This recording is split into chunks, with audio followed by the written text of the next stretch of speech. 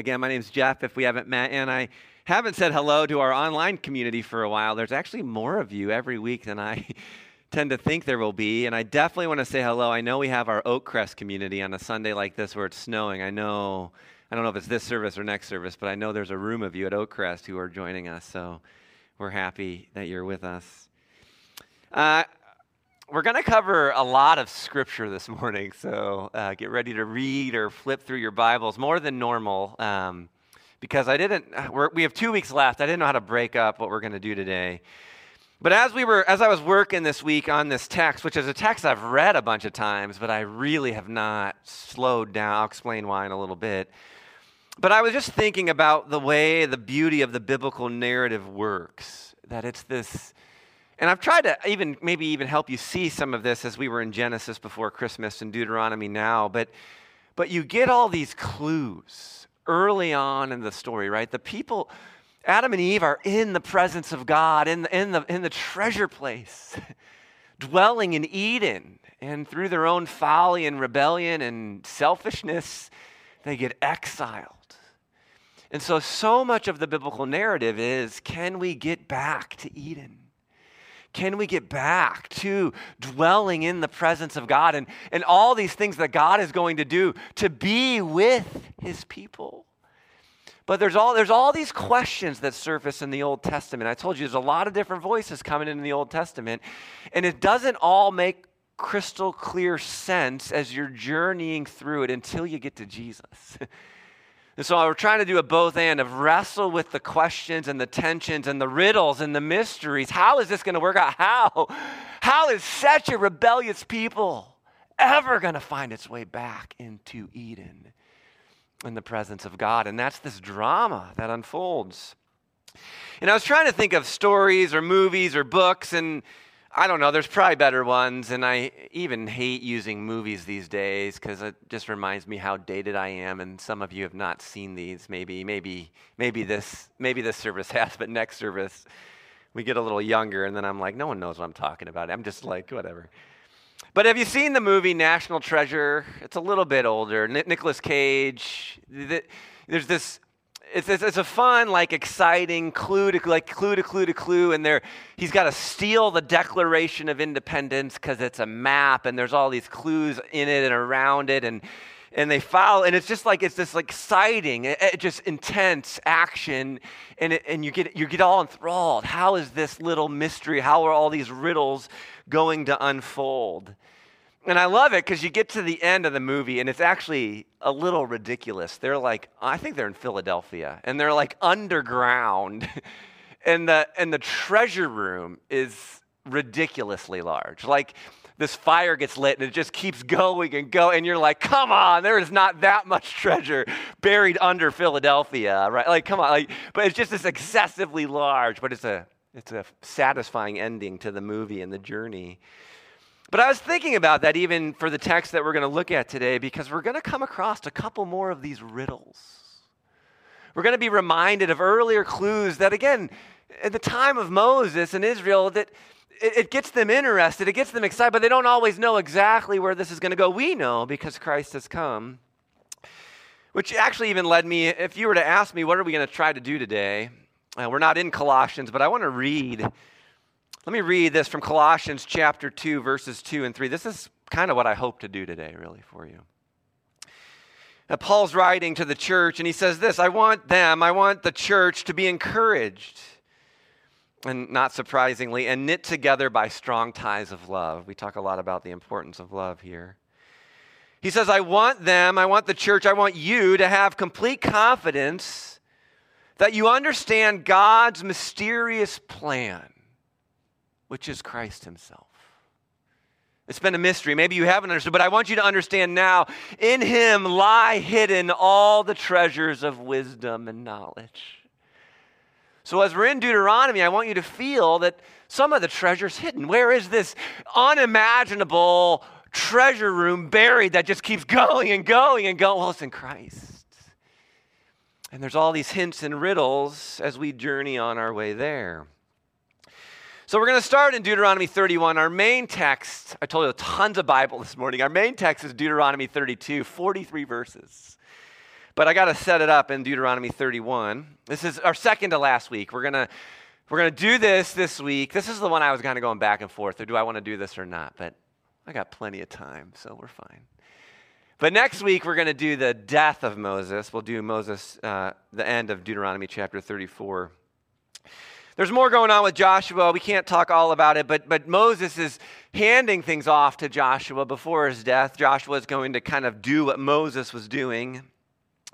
Chapter 31, verse 14, the Lord said to Moses, the time has come for you to die, which everyone wants to hear that, right? Call Joshua and present yourselves at the tabernacle, the tent of meeting, so that I may commission him there.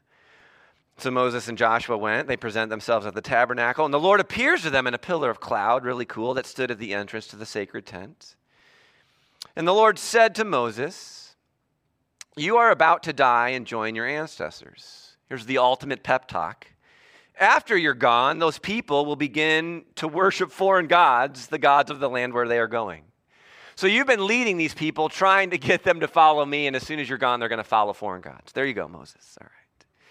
They will abandon me and break my covenant that I have made with them. And we're going to talk a little bit about the anger of God today.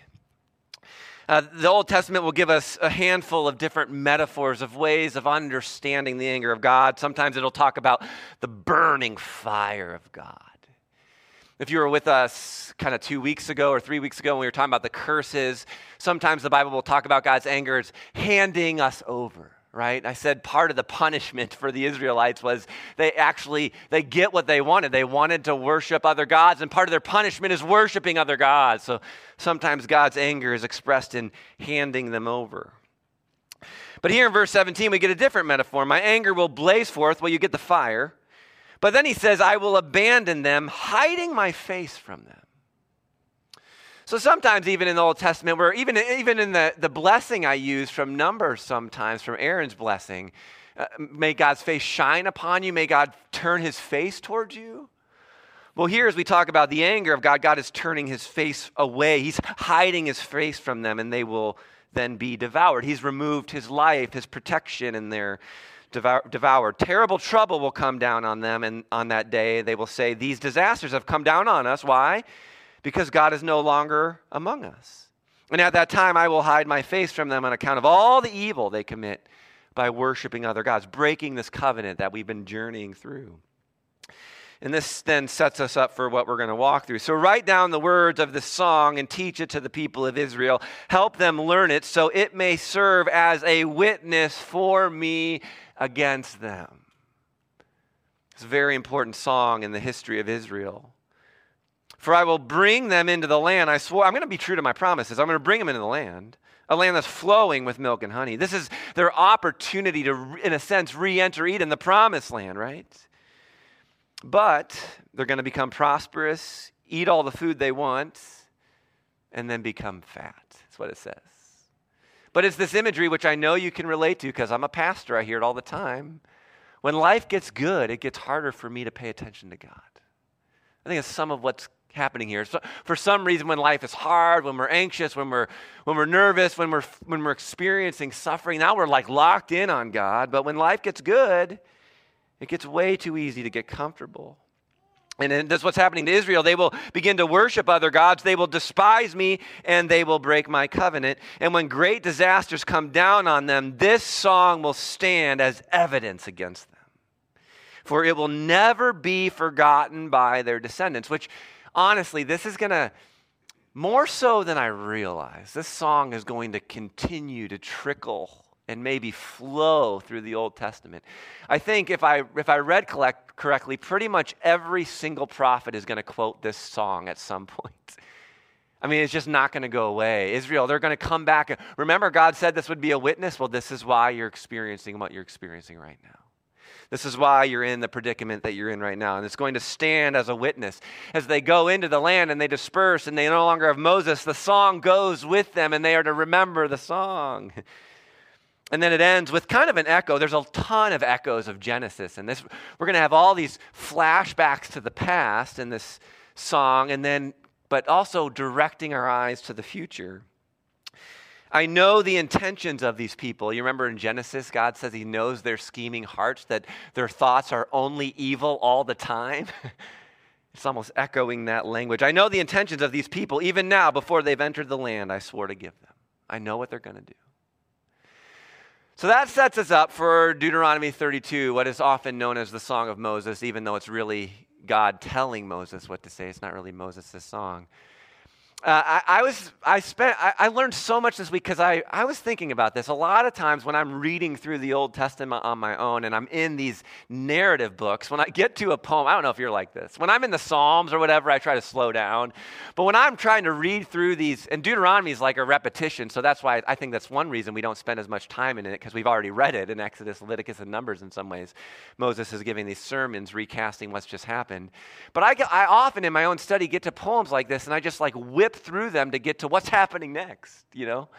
So this week I slowed down to really like lean into this, and it's worth taking some time. Well, I mean, it's a song, 43 verses, but I want us to kind of work our way through this and get a feeling for what is happening, because this really is really important. And as I'll try to draw out for you too, I was just thinking about this. Years ago, I studied Romans, and one of the authors I was reading while I was studying the book of Romans just kept going back to how important Deuteronomy was for Paul's arguments in the book of Romans.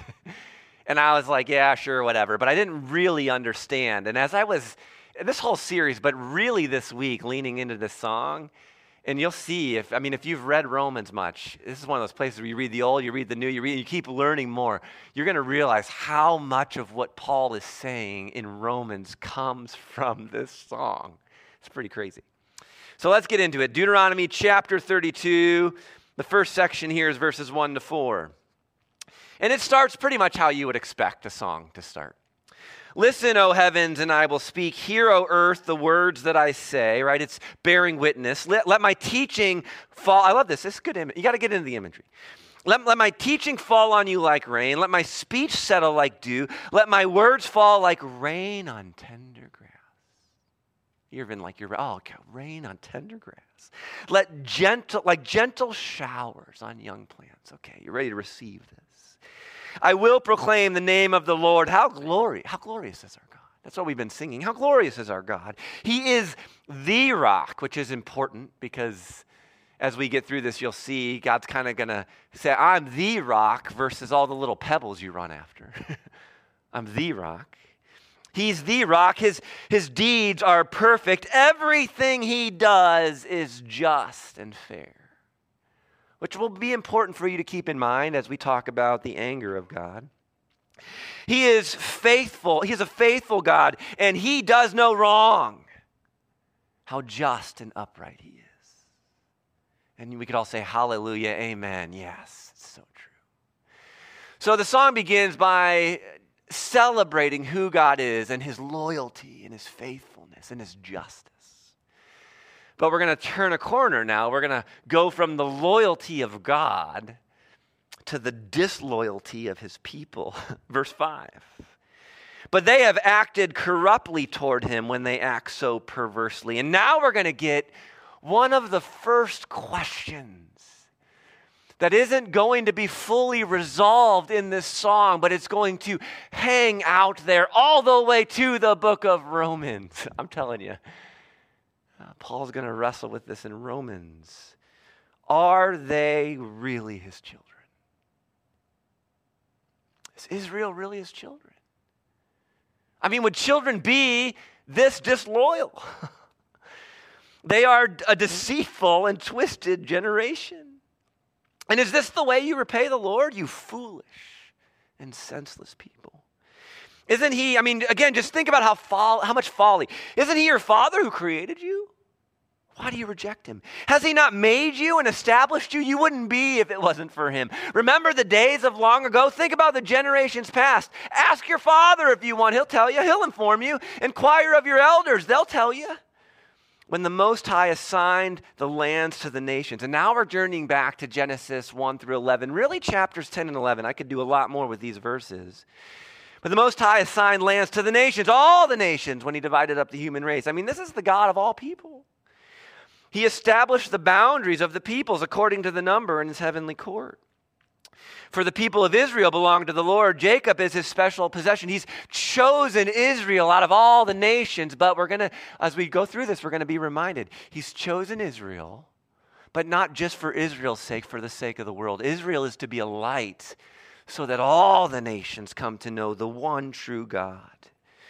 But what has he done for Israel? I mean, again, this is part of their folly for not following him. He's the one who, no one else did. It's not the pebbles, it's the rock who found them in a desert land, in an empty and howling wasteland. This is going back to the very beginning of creation when God is bringing order out of the chaos. He surrounded them. He watched over them. He hovered over them like the Spirit did as it hovered over the waters. He guarded them as he would guard his own eyes. He's their shepherd. Like an eagle that rouses her chicks and hovers over her young, so he spread his wings to take them up and carry them safely on his pinions. The Lord alone guided them. It wasn't anyone else. They followed no foreign gods. He let them ride over the highlands and feast on the crops of the fields.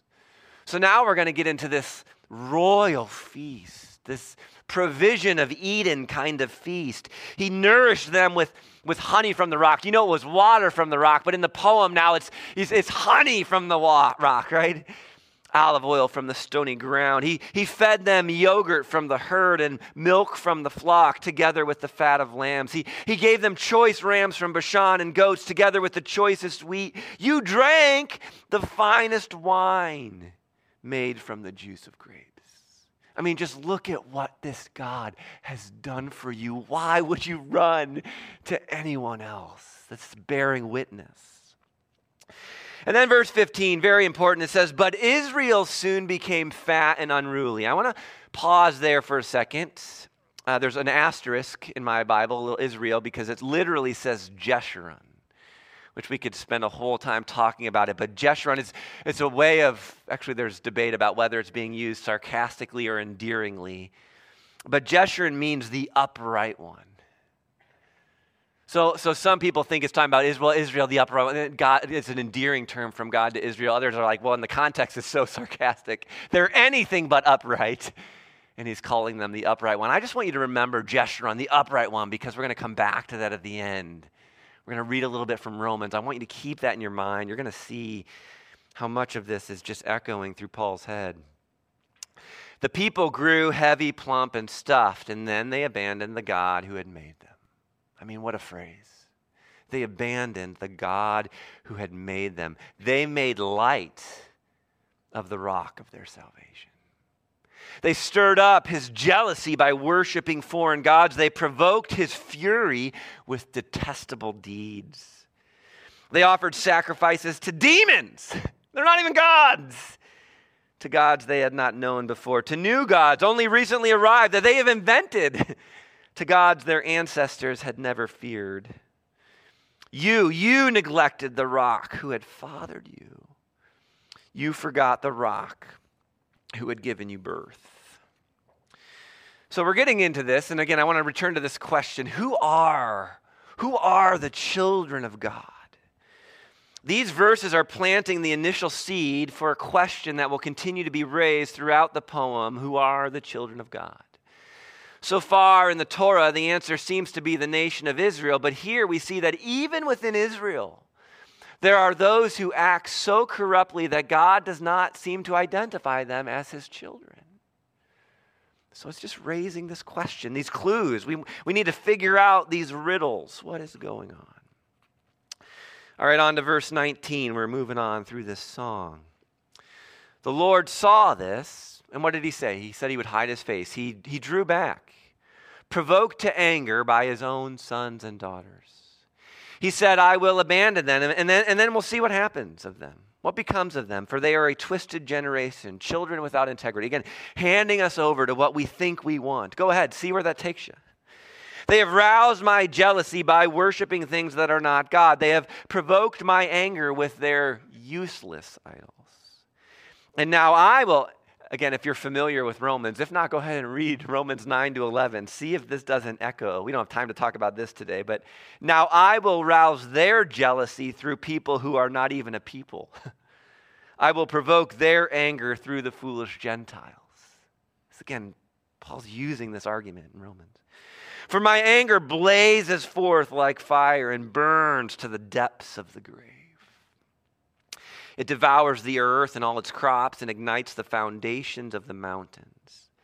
I will heap disasters upon them and shoot them down with my arrows. I will weaken them with famine. These are the arrows, famine and fever and disease. I will send the fangs of wild beasts. And notice this, because this is going to become important as we continue through the song. Poisonous snakes that glide in the dust. It's not an accident that we're going to talk about snakes if you have followed this story from just Genesis on, right?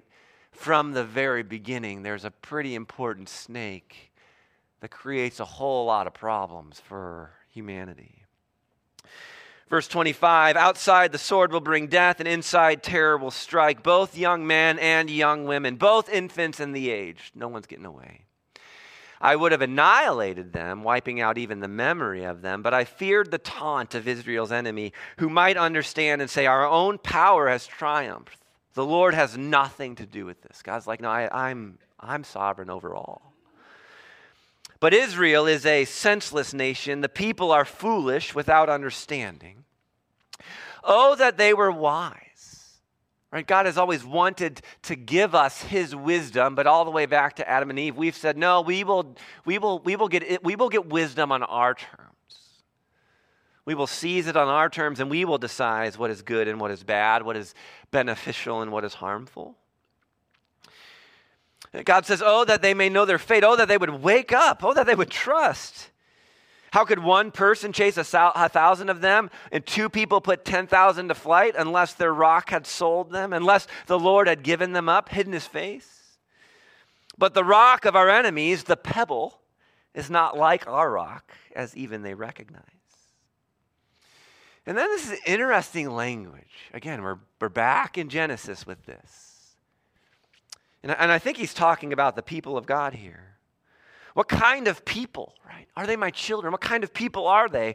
Well, if they're a plant, their vine grows from the vine of Sodom, from the vineyards of Gomorrah. Their grapes are poison and their clusters are bitter. That's not a good picture. And then let's go one step further. I told you it's going to be a theme through the end. Their wine is the venom of serpents, the deadly poison of cobras. I think it's a poetic way of saying what has happened to Israel. They've become like the snake.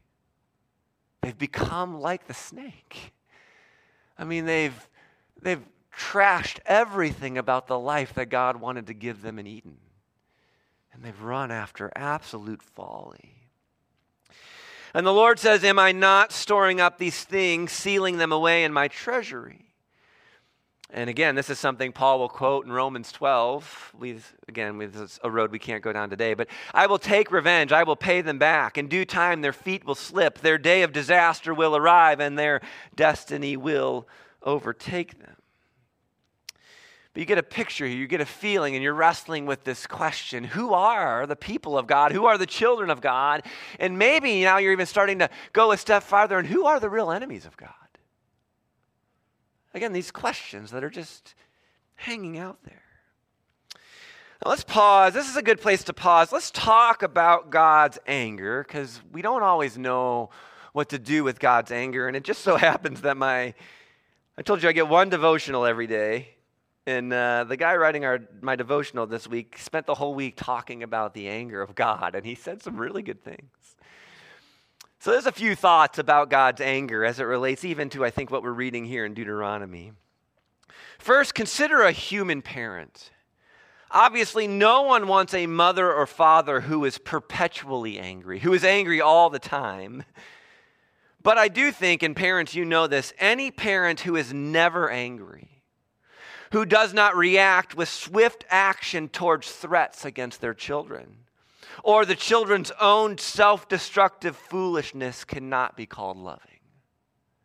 You would not call a parent loving if they didn't react to threats against their kids or their kids. I mean, yeah, go ahead and just put your hand on the hot oven. Just do it. Do it, honey. No big deal. I mean, a lack of love. Instead, they would be guilty of criminal neglect. Likewise, a God who is never angry cannot be loving or just. Any God who does nothing in response to evil is himself evil. But this is exactly the God we are often presented with by our culture, modern-day Babylon. And one of the problems with our culture is the lack of, I would say, you could say an overarching narrative or a meta-narrative. There's no one narrative that binds all of us together. That's part of our confusion. And one of the consequences of not having an agreed-upon story that we're all living out of is that there's no agreed-upon right or wrong. You know this. I don't have to tell you this. But good and evil have become cultural constructs which allows everyone to be right and no one condemned as wrong. Instead, we're all merely misunderstood. And on the surface, this seems like an appealing solution to cultural conflict that leaves behind the ideological and religious wars of the past for a more tolerant and enlightened future. It also explains why those who adhere to this live and let live perspective find the Christian teaching about divine judgment primitive and repellent. And maybe why so many young Christians have been shaped by the forces of globalization and multiculturalism, and they're eager to abandon the traditional doctrines of judgment and wrath. But the God presented by the Bible is different than that. In the Bible, we find a God who is slow to anger. And that's important. He's slow to anger, but he's not without anger. And he is patient, but he is also committed to justice. And we learn that the Lord's anger is caused by his love for justice, not contradicted by it. In fact, erasing God's judgment of evil creates a major problem. It means affirming that there's nothing fundamentally wrong in the world that deserves either human or divine intervention and correction. It means human suffering is only the result of misunderstanding our differences and never any true moral depravity. It means accepting a universe without any ultimate justice. And this week, one of the devotionals ended with these questions. Do we truly want to live in a universe without judgment? Do we want a world in which evil is merely a point of view to be understood rather than a contaminant to be purged? And we'll talk more about that purging, that cleansing next week. Is it compassionate or merciful to make the perpetrators of genocide and racism and human trafficking morally equivalent to their victims? Is a God who does not judge and sees nothing worthy of his wrath truly worthy of our worship? Far from being morally superior, abandoning a belief in divine judgment is not moral at all. And as Christians, if we care about justice, we ought to celebrate the righteous anger of God and not hide it. Because a God who is never angry is also a God who is never good. Something to think about. And maybe that will help you as we get to verse 36, and maybe you'll hear this. I mean, I know what I read through sounded heavy. It's kind of meant to, I think, in the song. But we get to verse 36, and there's going to be a little bit of a turn. It's not a huge turn. But indeed, the Lord will give justice to his people. And we should say, yes, bring an end to all this evil. Yes, God, remember I said at the beginning, you are good and you are upright and you are true and you are fair. And I trust in your justice. Would you bring justice? It says he will change his mind about his servants. Instead of this disposition of anger, something's going to happen. When he sees their strength is gone and no one is left slave or free. What an interesting verse. We've been told that God is going to hide his face from him, but guess what? He's still watching them. And somehow when he sees their strength is gone, their resources have been extended to their max. They've got nothing left. It even sounds like there's no one left, doesn't it? Again, this is even going to launch into the prophets when they talk about a remnant. I mean, this is where it's coming from here. There's no one left. Well, there's got to be someone left because God sees them. It sounds like no one. It's just the poetry of the song. But God's going to see them. I was even just thinking about how prevalent this is in the teaching of Jesus. Jesus is really concerned about who's humble and who's proud. There's just this echo all the way through Scripture until you and I get to our place of humility. where we recognize that we've extended all we can on our own and now we need God. God says, all right, do your thing.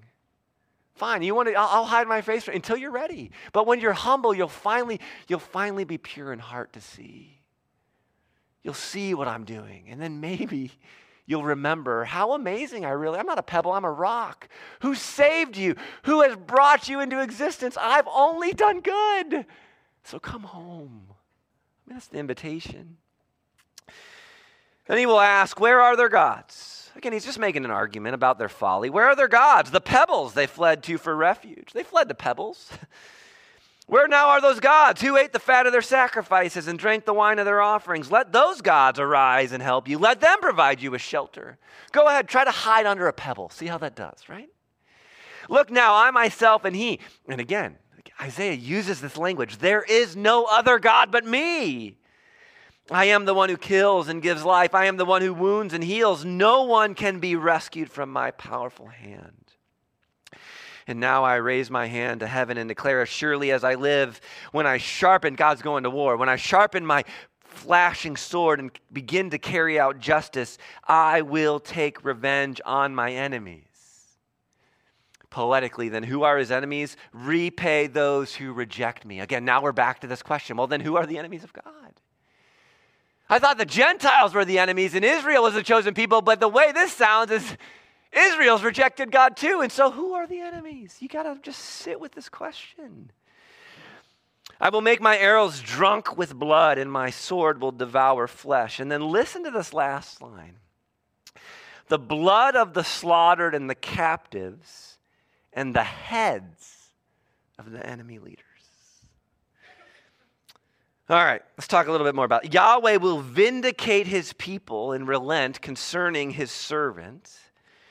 Concerning his servants, that's what he said in verse 36. He will change his mind about his servants. So who are his people? Who are the enemies? Who are the servants? Who is his servants? If the people of Israel as a whole are not Yahweh's people because they've forsaken him, then who are? And who are these servants that he's going to vindicate? Who are the remnant? Who are his enemies? And I told you then in verse 42, it ends with this idea of blood being splattered even from the heads of the enemy leaders. Well, let's go back. I told you again, in the story of Israel, we're not quite to Jesus. And so if we're going to try to live in this framework, we want to wrestle with these clues and these riddles. And we want to go back to our first great clue of salvation. Genesis chapter 3, verse 15. It's the curse given to the snake.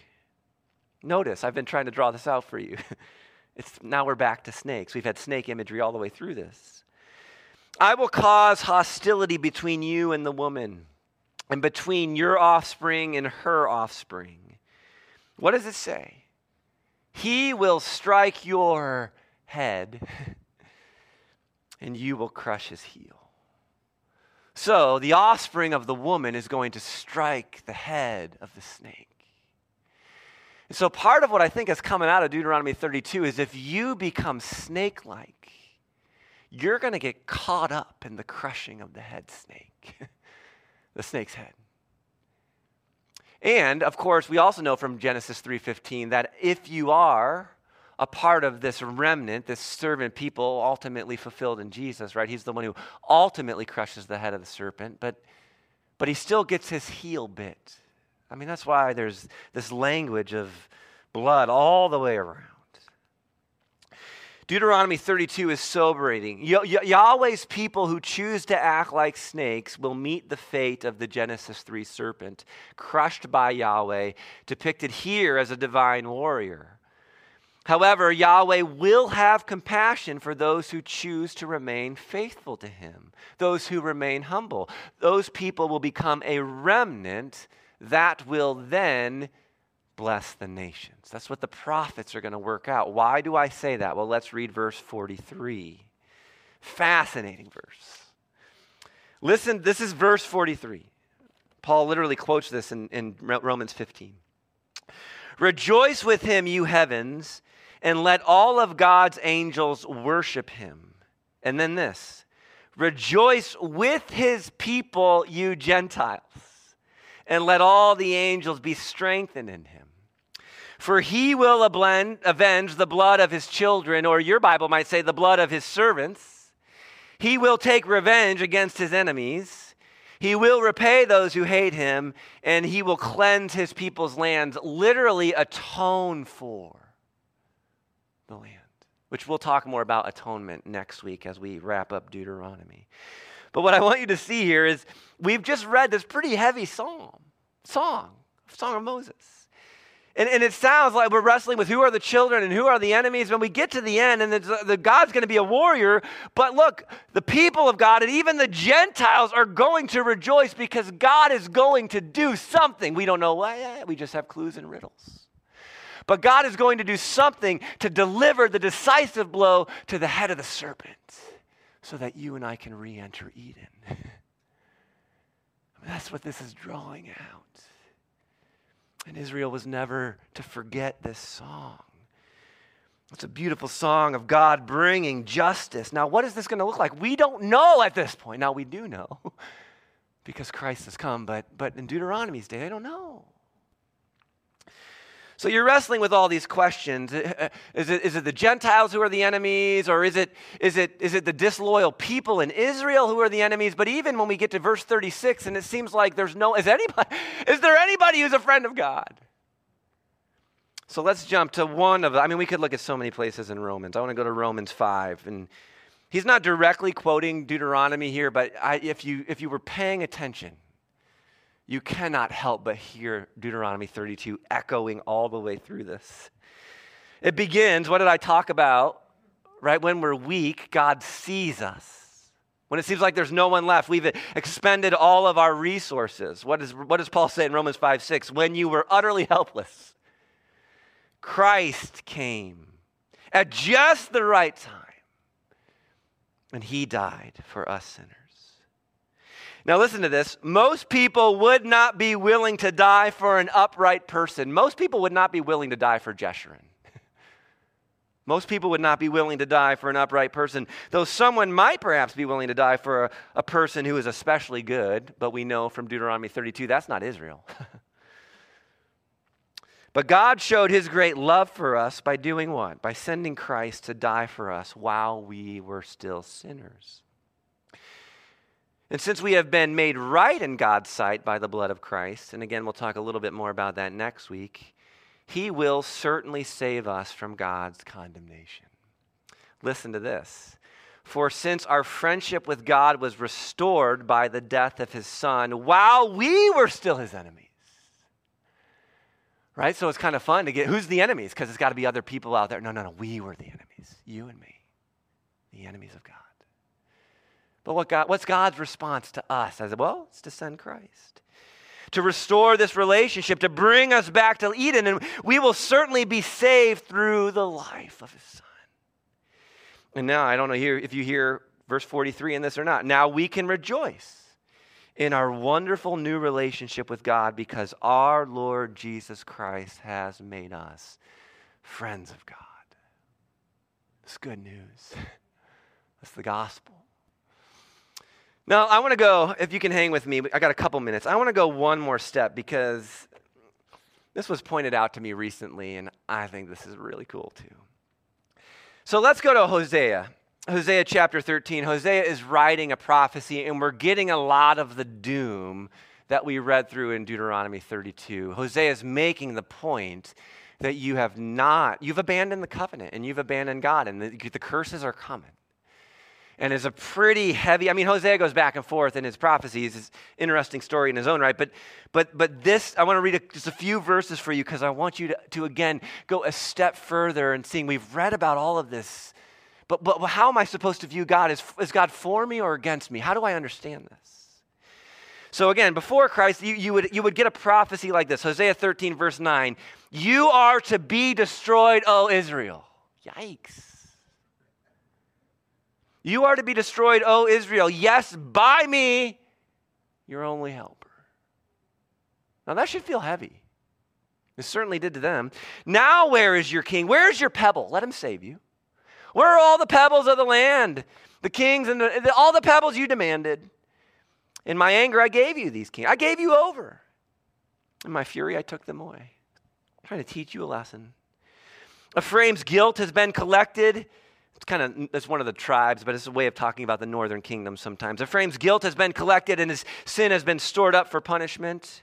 Pain has come to the people like the pain of childbirth, but they are like a child who resists being born. The moment of birth has arrived, but they stay in the womb. It's pretty heavy. And then we get to these rhetorical questions that, you know where they lead. Should I ransom them from the grave? No. Should I redeem them from death? No. Oh, death, you bring your terrors. Grave, you bring your plagues, for I will not take pity on them. And some of you have done a little bit of work that you know that there's a Hebrew Bible we often call the Masoretic text. And there's a Greek version of the Bible, right? The Bible's been translated a lot. We call the Septuagint. And the Septuagint reads this way. I just want you to hear the way the Septuagint reads because Paul can quote from both, but you'll see he often quotes from the Septuagint. In the Greek version of Hosea 13, it says this: "O death, where is your punishment? Bring your punishment, where is it? And O grave, O Hades, O Sheol, where is your sting? Get your stinger out." These are questions of doom. Shall I redeem? No, let him have it. It's coming. Israel's unmistakable fate is made clear. They've gone down the road of self-destruction, and God's not going to stop it. In fact, like Pharaoh's hard heart, he's going to continue to enforce it. But remember, this is before Jesus. This is before Easter Sunday. So after Easter Sunday, you have Paul coming along and reflecting on this stuff. And you come to 1 Corinthians 15, verse 54. Look what happens when the light of Christ shines on all of this. Then, when our dying bodies have been transformed into bodies that will never die, this scripture will be fulfilled. Death is swallowed up in victory. So who's the enemy now? Now the enemy is death. Now the enemy is death. Death is swallowed up in victory. Oh, death, where's your victory? Because it's gone. Oh, death, where's your sting? Because it's no more. You've been blunted. For sin is the sting that results in death, and the law gives sin its power. But thank God, he gives us victory over sin and death through our Lord Jesus Christ. Amen. Do you see this? In Hosea, God is so angry, it seems like there's no hope. Now, again, they don't have the clearest picture, and they're working with these riddles and these clues. But death, do you have your plagues? Yep, I got them. We'll bring them. But I hope you see that once Christ has come, in 1 Corinthians, doom is turned into victory through Jesus Christ. Death is swallowed up in victory. In other words, I will destroy you, O Israel, becomes I will destroy you, O death, and I will help you, my people. So if you hear all of this, yes, God is angry against the injustice and evil in this world. But don't get confused. In Christ, you and I have been brought into his family. And he is for you. And he is committed to you. And he's conquering all of our real enemies. Death, sin, the devil, the powers and principalities. Paul says our battle is not with flesh and blood. Don't get confused about who your enemy is. And don't get confused about what Christ is doing in this world. Amen? Let's pray. Jesus, I think this is good news, and I know we covered a lot of ground. And again, I don't think it all has to make perfect sense to us right now. You're patient, and we can wrestle with some of these questions. But there is an invitation here for each of us to rethink something. I bet to rethink some things. What is our real enemy? Who is our real enemy? We were your enemy. And look what you did for us. And if that's what you're willing to do for us, to restore us in relationship with you, then maybe we should learn from you and live like you and follow you into this and be that light that Israel was always meant to be, so we can corporately say together, rejoice all you nations. Because Jesus has come to save every single human being on the planet. What a glorious invitation into life and into love. So actually, I just said this at the beginning. Maybe there is somebody in our life that could benefit from an invitation to get to know you. Maybe there's somebody in our lives right now that we could invite Easter Sunday, Good Friday. Invite to small group, invite to a conversation. We've been rescued from our rebellion. Are there people in our lives that we can reach out to share the good news? They're living with doom. They have a false view of God they don't understand. And we can tell, oh, God's made it really clear who he is. And you'll never believe it because there's nobody like Jesus. God, would you be at work in our lives to lead us to love others, to be a light to the Gentiles so that we can rejoice together? Because this is good news. You have rescued us from sin and death and ushered us into new life. And we say thank you, Jesus. Amen.